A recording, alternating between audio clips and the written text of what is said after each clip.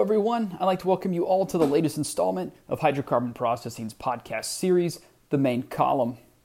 So this episode is going to be looking at managing the new risk profile of energy transition projects. This podcast is adapted from the article with the same name that was actually posted on Gas Processing and LNG's site. Now, before we get started, we do want to thank our sponsor for this month's Main Column podcast series, and that's Honeywell UOP. Now, Honeywell UOP is transforming the way the world works through innovations in energy transition technology and process that helps organizations create a cleaner, productive, and profitable future. And over the last century, Honeywell UOP's engineers and chemists have shaped the refining, petrochemical, and gas processing industries by turning laboratory science into industrial reality.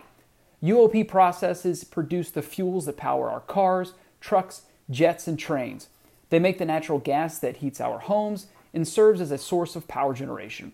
They are also shaping the energy transition with their full suite of ready-now solutions to help transform the environment, including sustainable aviation fuel, advanced plastics recycling, energy storage solutions, technologies to replace natural gas with hydrogen, and carbon capture offerings. You can find out more by visiting uop.honeywell.com. And now, on with the podcast. Now, the time is ripe to realize the vision of a clean energy future. However, that future comes with new risk. In the old era of vertical energy integration, a few companies control the value chain, from crude oil to product retail. Major energy companies owned the oil and gas in the ground and their own processing technologies, and they exerted major influence over the regulatory process. They had a balance sheet to pay for their projects, worked with their favorite engineering, procurement, and construction firms, and owned the retail organization to distribute products to consumers. Now, the new value chain is comprised of stakeholders that historically did not work together. Instead of crude oil, feedstocks are sourced from nature, agriculture, and waste management companies. Each of these processes require novel and adapted technologies offered by different vendors with competing guarantees. Early economic incentives exist, but the legislative environment fluctuates. Developers with little experience in major complex projects must now navigate financing challenges, conflicting EPC approaches, and entrenched product retailers. And all these factors add up to a new project risk profile. And now the three most critical areas in a project are project definition, technology selection, and stakeholder requirements. So let's first look at project definition. Now, projects in the new value chain must optimize three inputs in project definition, and those are business model, financing strategy, and viable technology. Aligning only two of these inputs will not result in a successful project. First, a sound business model must be established. In addition to balancing feedstock in the product market, a sound business model requires favorable yield structures, balanced operating costs, and a realistic total installed cost. And to wrap it all up, the money must be available to pay for the project, whether that's debt, equity, cash flow, or a combination of all three. Now, when we look at technology selection, project definition will drive technology selection, and the chosen technology path will impact carbon intensity. Now, there are many technology choices, and competing technologies may meet the same project goals. For example, at least 4 competing hydroprocessing-based technologies produce renewable diesel from vegetable oils and animal fats, and there are at least 3 feed pre-treatment options. Similarly, multiple paths exist for plastics recycling, both mechanical and chemical processes such as pyrolysis. Technology selection is a key part of project development, and with the right choice leading to a success and the wrong choice leading to failure. As with anything untried, novel technologies introduce risk. However, with risk comes the potential for reward.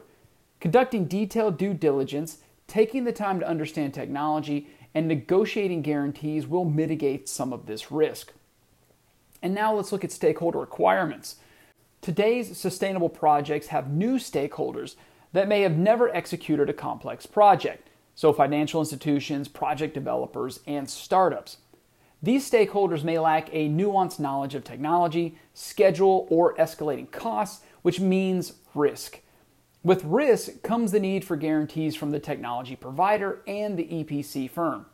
These can be guaranteed as lump sum pricing or an overall financial and technical wrap.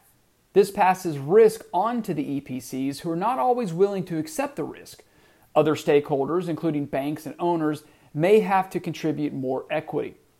Stakeholders need to understand the importance of efficient execution and achievable schedules in meeting deadline-critical government incentives. The historical project scheme may not be acceptable in today's world, where time to market is critical. Compressed engineering schedules can shorten the engineering time and help identify long lead equipment early in the design engineering phase. A fast-track project will require overlap in the front-end loading 2 and front-end loading 3 phases and in detailed design and construction. Now, energy transition projects have a fragmented value chain, competing and new stakeholders, and a complex technology selection process. Project risk can be reduced and return on investment maximized with accurate project definition, compressed delivery schedules, and expert management. So there are 2 essential factors that drive energy transition projects. One is owner integration. Projects must be developed and executed with all stakeholders aligned behind the asset owner's business goals, objectives, and priorities. And the best way to accomplish this is through a project leadership team deeply integrated with the owner, working as one team and helping to build the project organization in alignment with other goals. Traditional and non-traditional stakeholders and the integrated project management team must work together seamlessly. Integrated project management teams have achieved remarkable project success, and this success should continue globally. And second is expertise. Project leadership teams must be composed of highly experienced, multidisciplined project professionals who can address the nuanced complexities of a project, in essence, providing the right people at the right time. Key decisions must be made in a timely manner. Setting the design basis, understanding the technology and its requirements, and managing the supply chain are key. Again, we want to thank you for listening to this latest installment of Hydrocarbon Processing's podcast series, The Main Column. And again, we want to thank our sponsor for the Main Column podcast, and that's Honeywell UOP.